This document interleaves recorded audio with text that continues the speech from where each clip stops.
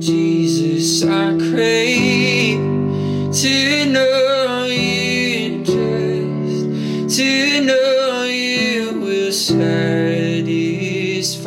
my soul. Hey everyone, thanks for tuning in. This is episode number 107. I want to thank you for taking the time to join me on this episode. Those who have been along with me on this journey before, I welcome you back. Those, perhaps if this is your first time tuning in, I pray that it's a blessing you find something rich in this by the help of the Holy Spirit. And just those listening all across the world, I welcome you. I just think it's so neat how we may be a world apart, yet still God can use the words that come out of my mouth from my heart through the inspiration of the Holy Spirit to impact you where you are in your moment in time and location. It's just fascinating, and just what an honor and a blessing it is. So I pray that this ministers to you where you are. As I was preparing to release a quick episode, I was reviewing some old notes, journaling that I've done in past days, and something kind of stuck with me. It was dated November 8th of 2021, and it's a passage out of the book of John, chapter 1, verses 12 through 13. I have some notes here on it, but I don't really know exactly where I'm headed with it. So I'm just going to rely on the Lord to just kind of inspire in the moment. I do want to read, though, a big brunt, I guess, of Scripture here, 12 or 13, 14 verses, just to, the Word is always useful. And even if all these episodes were just me reading Scripture, it would be of untold benefit. So we'll do that, and I think we'll just, as things come to heart, we'll just kind of talk about it and just see what God does.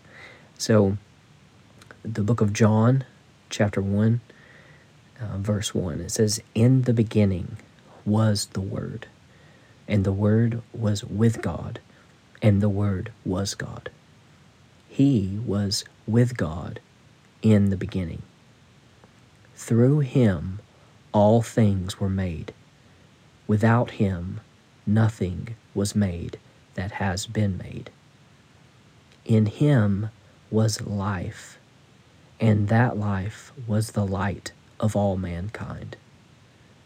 The light shines in the darkness, and the darkness has not overcome it. There was a man sent from God, whose name was John. He came as a witness to testify concerning that light, so that through him all might believe.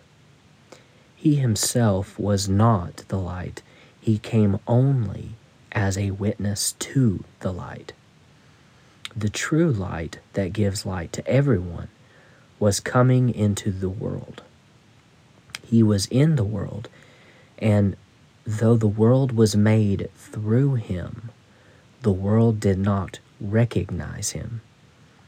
He came to that which was his own, but his own did not receive him. Yet to all who did receive him, to those who believed in his name, he gave the right to become children of God.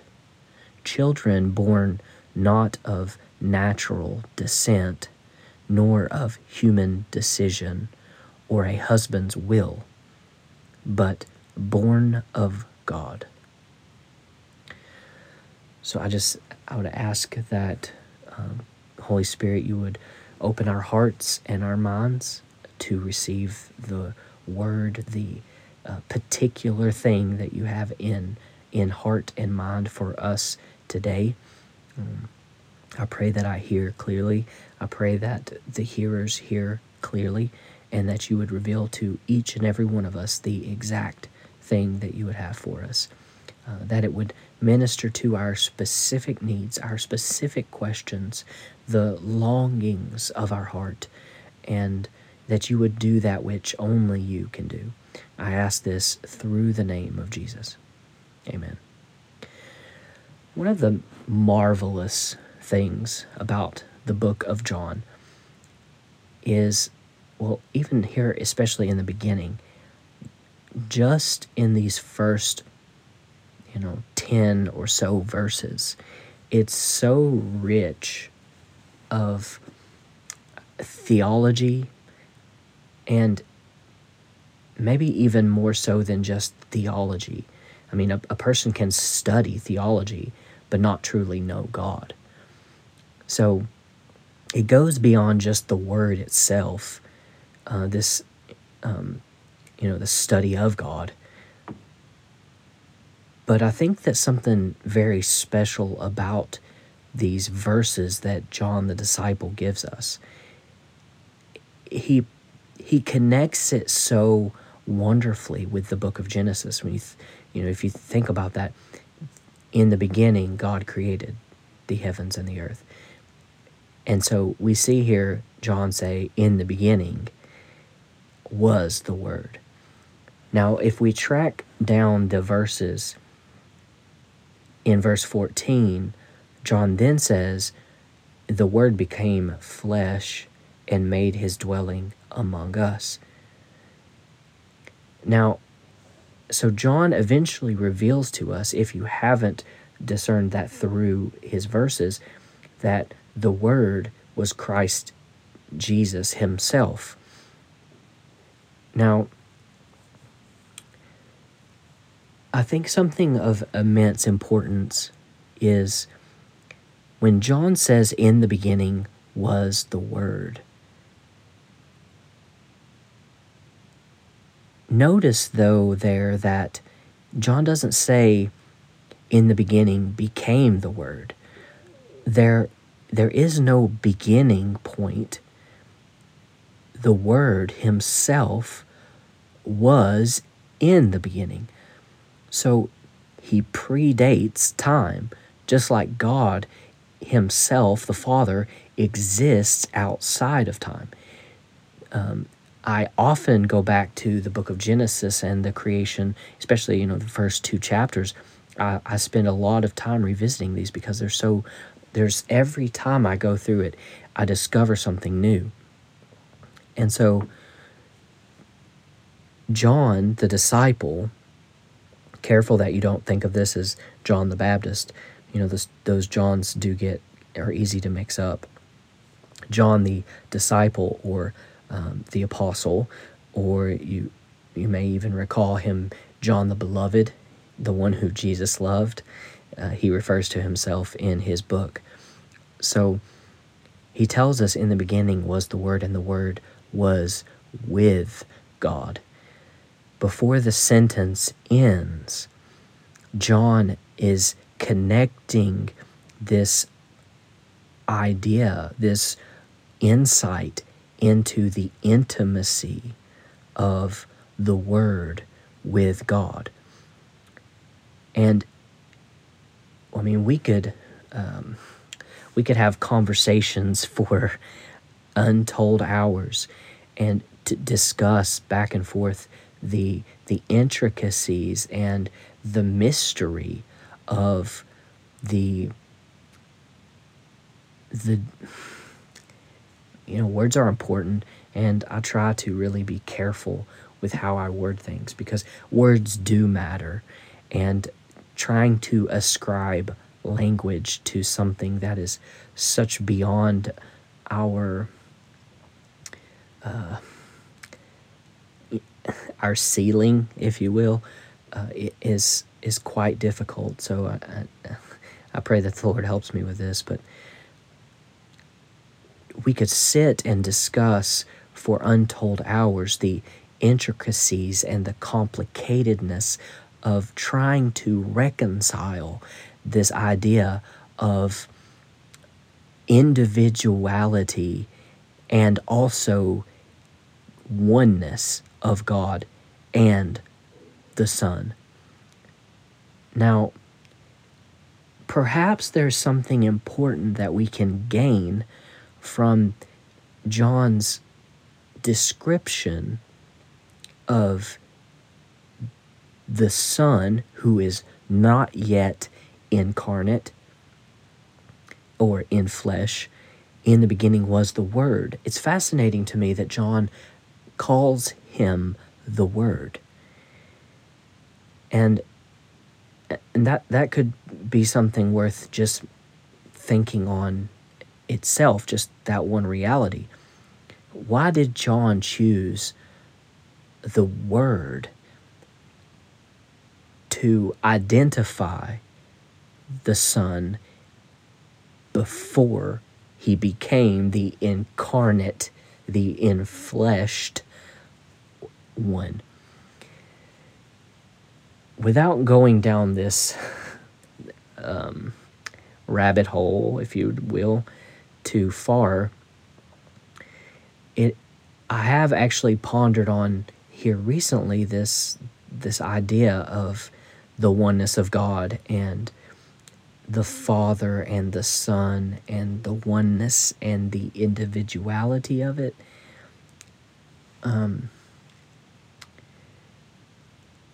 I think that it is important to remember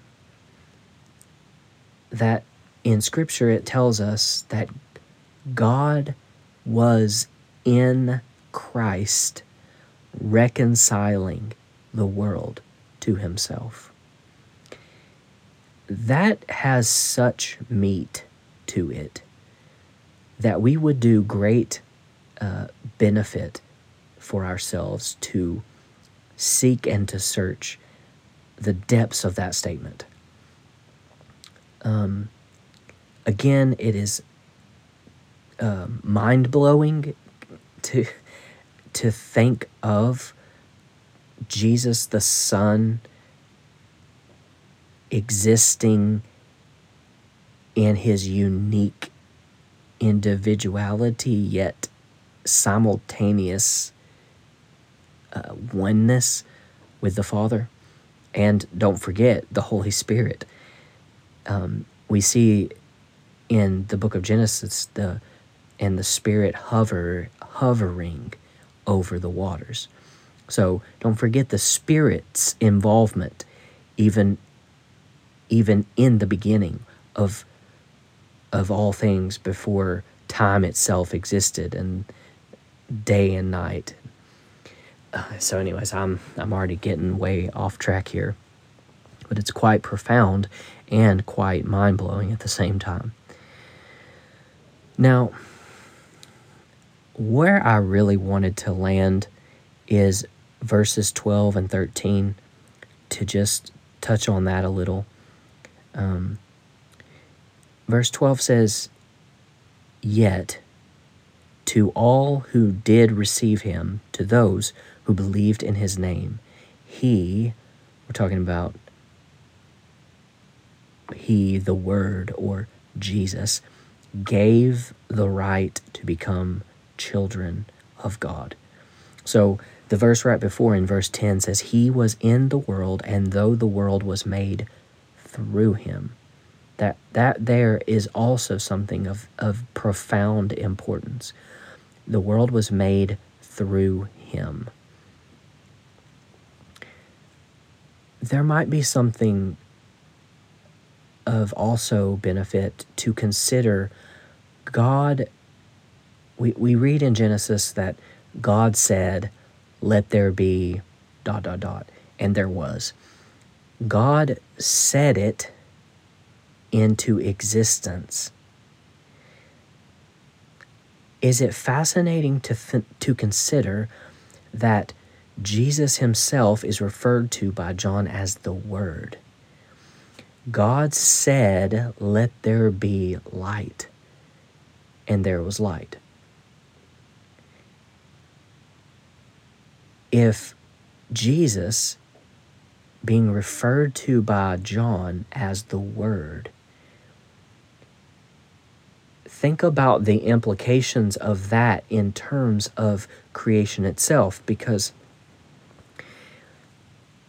verse 10 said, "And though the world was made through him." Now, there's many implications that can have, of which that I couldn't even, in just the heat of the moment, attempt to try to put some language to. But if something is done through you, that could mean you as a conduit, perhaps you as a co-agent for.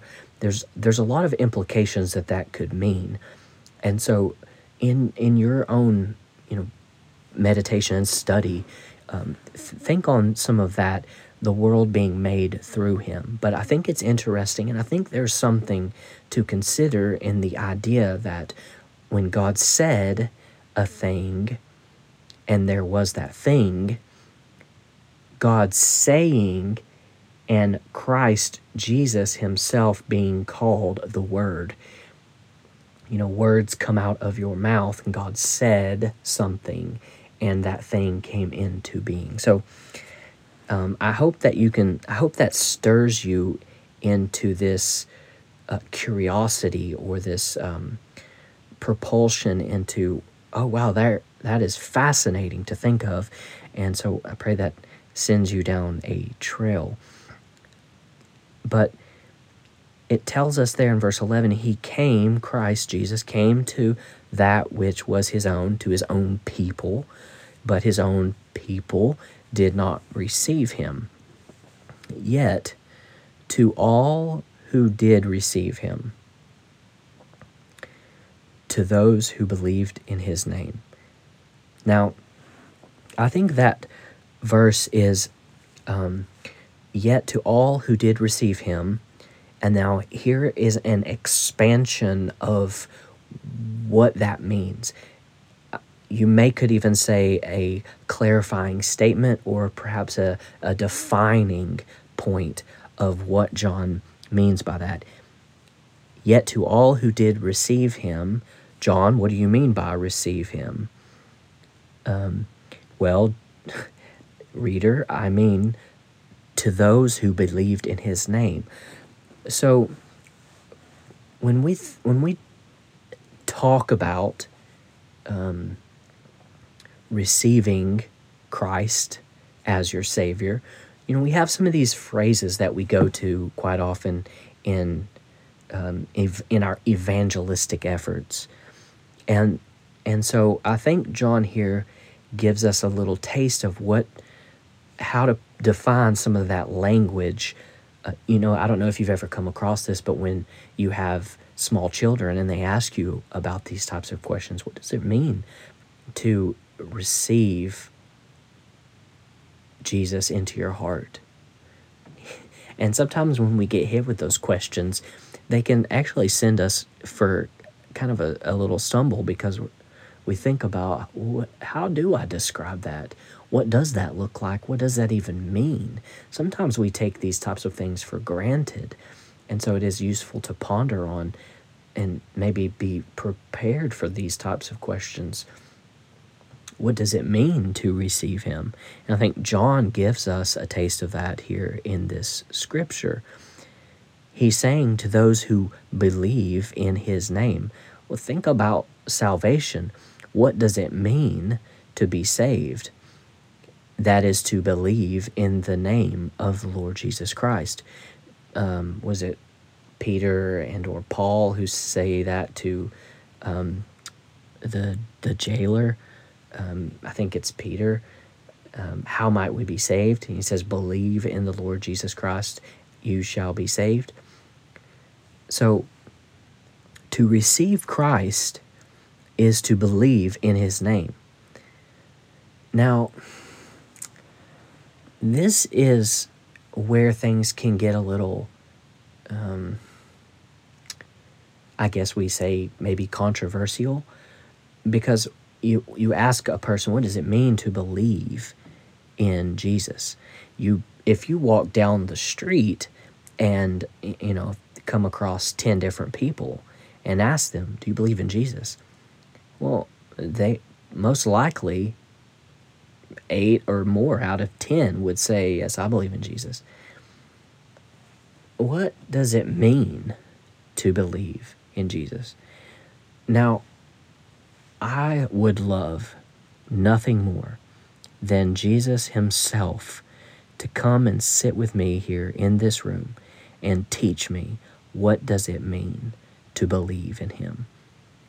And I would sit here in enraptured delight, taking notes in every way that I can, trying to keep up with what he's trying to describe, what it means to believe in his name. And we have much in Scripture that details that, and we can put that to rest but I simply point this out because it is a question that we need to address and we need to define. And if we were to ask many different individuals, we would get very differing answers, responses. Now, they may, and hopefully, if they are connected to the truth, hopefully we would see an interweaving of responses, that there's a thread, a continuous thread that passes through all of them, though our responses may differ slightly in how we define that. Language is complicated because it's how we get information from our mind, our understanding, and how we communicate that is, it's a complicated thing. It's not as straightforward as we try to make it to be, and we all think we have all the right answers. And in reality, we're at best groping in the dark, trying to find our way to the doorknob of truth, that is Jesus. And so I pray that he enlightens us, you and I, with the reality of his truth. But we ask that question, what does it mean to believe in his name? I think of it just here in the moment with a kind of an example of to believe in a name. If you have a law enforcement officer and they come up to you and inform you that they are so-and-so, and they state their title and their authority, and you have a moment in which you have to decide, do you believe he is who he says he is? If he is in fact an officer of the law, then now there is an obligation that you must obey. Otherwise, if you fail to obey, there are consequences. So, if you believe in his name, then there has to be a response to that name. Now, the response is you either accept his name or you reject his name. And rejection of his name is a denial of who he is, and an acceptance of yourself, and you become a law unto yourself. You pursue the desires of yourself and reject his place of authority. It's actually interesting here because it says Jesus gave power to become children of God. That word is exousia in Greek, and other translations will use the word right, R-I-G-H-T. That's another definition of that Greek word. It's Jesus gave the right to become children of God. It can mean power, it can mean authority, it could mean the right, it could mean liberty. So, but it communicates this idea of an ability and an empowered ability. So, when we believe in his name, we are coming to a place where we have accepted who he is, who he claims to be, and if we've accepted that, that puts us into a place of we are obligated then to, if he is who he says he is, then we are obligated to follow him because of who he is and who he says he is. So, to receive Christ is to believe in his name. And if you believe in his name, then a secondary consequence of that is obedience to the name. Jesus says elsewhere, if you love me, you will keep my commandments. And that's something we should greatly consider. So at the end of that section there, verse 13, children not born, or children born not of natural descent, nor of human decision or a husband's will, but born of God. This is something that I think that would be useful to consider. I think that this phrase has so much embedded in it, to be born of God. That is a deeply profound thing to consider. When we are born again, we are born of God. What all is inside of that statement, to be born of God? To be born of him not only presents us this understanding or idea that he is our Father, but consider also the reality that to be born of someone, there is an image likeness to, and really think about the sky's the limit in our imagination to consider this idea, how much like him we can be if you're born of him.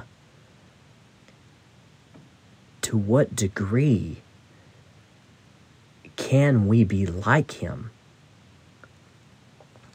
And so I guess I'll leave it with this. As you revisit this text, some of these key points that I've brought to the surface, I would challenge you and encourage you to think on those, to chew on them, and see what it is that the Lord would reveal to you regarding these particularities, because it's something I think that's powerfully embedded within them. And so I just pray that is useful to you, and that God stirs your heart and the Holy Spirit shares with you insights into this. If this is helpful and you have particular requests that you'd like for me to review, in the show description notes, there's contact info. You can email, send me a message, the Bible Study Podcasts @gmail.com. I would love to hear from you if this has been an impact to you, if you have particular questions, or you have requests about certain material that you'd like for me to look over, to share, review. I would love to do so. Also, on the description notes, there's some links to books that I have available. I don't speak about them a lot because I just don't like to publicize myself much, but those are available, and I believe they would be a blessing. So if you find yourself looking for material to read, I'm excited about what God shared with me in those. I think they're all useful and beneficial, so those are available as well. So I pray that this is a blessing, and until the next time, we will see you. God bless. I would trade 1,000,000 lifetimes for a moment here.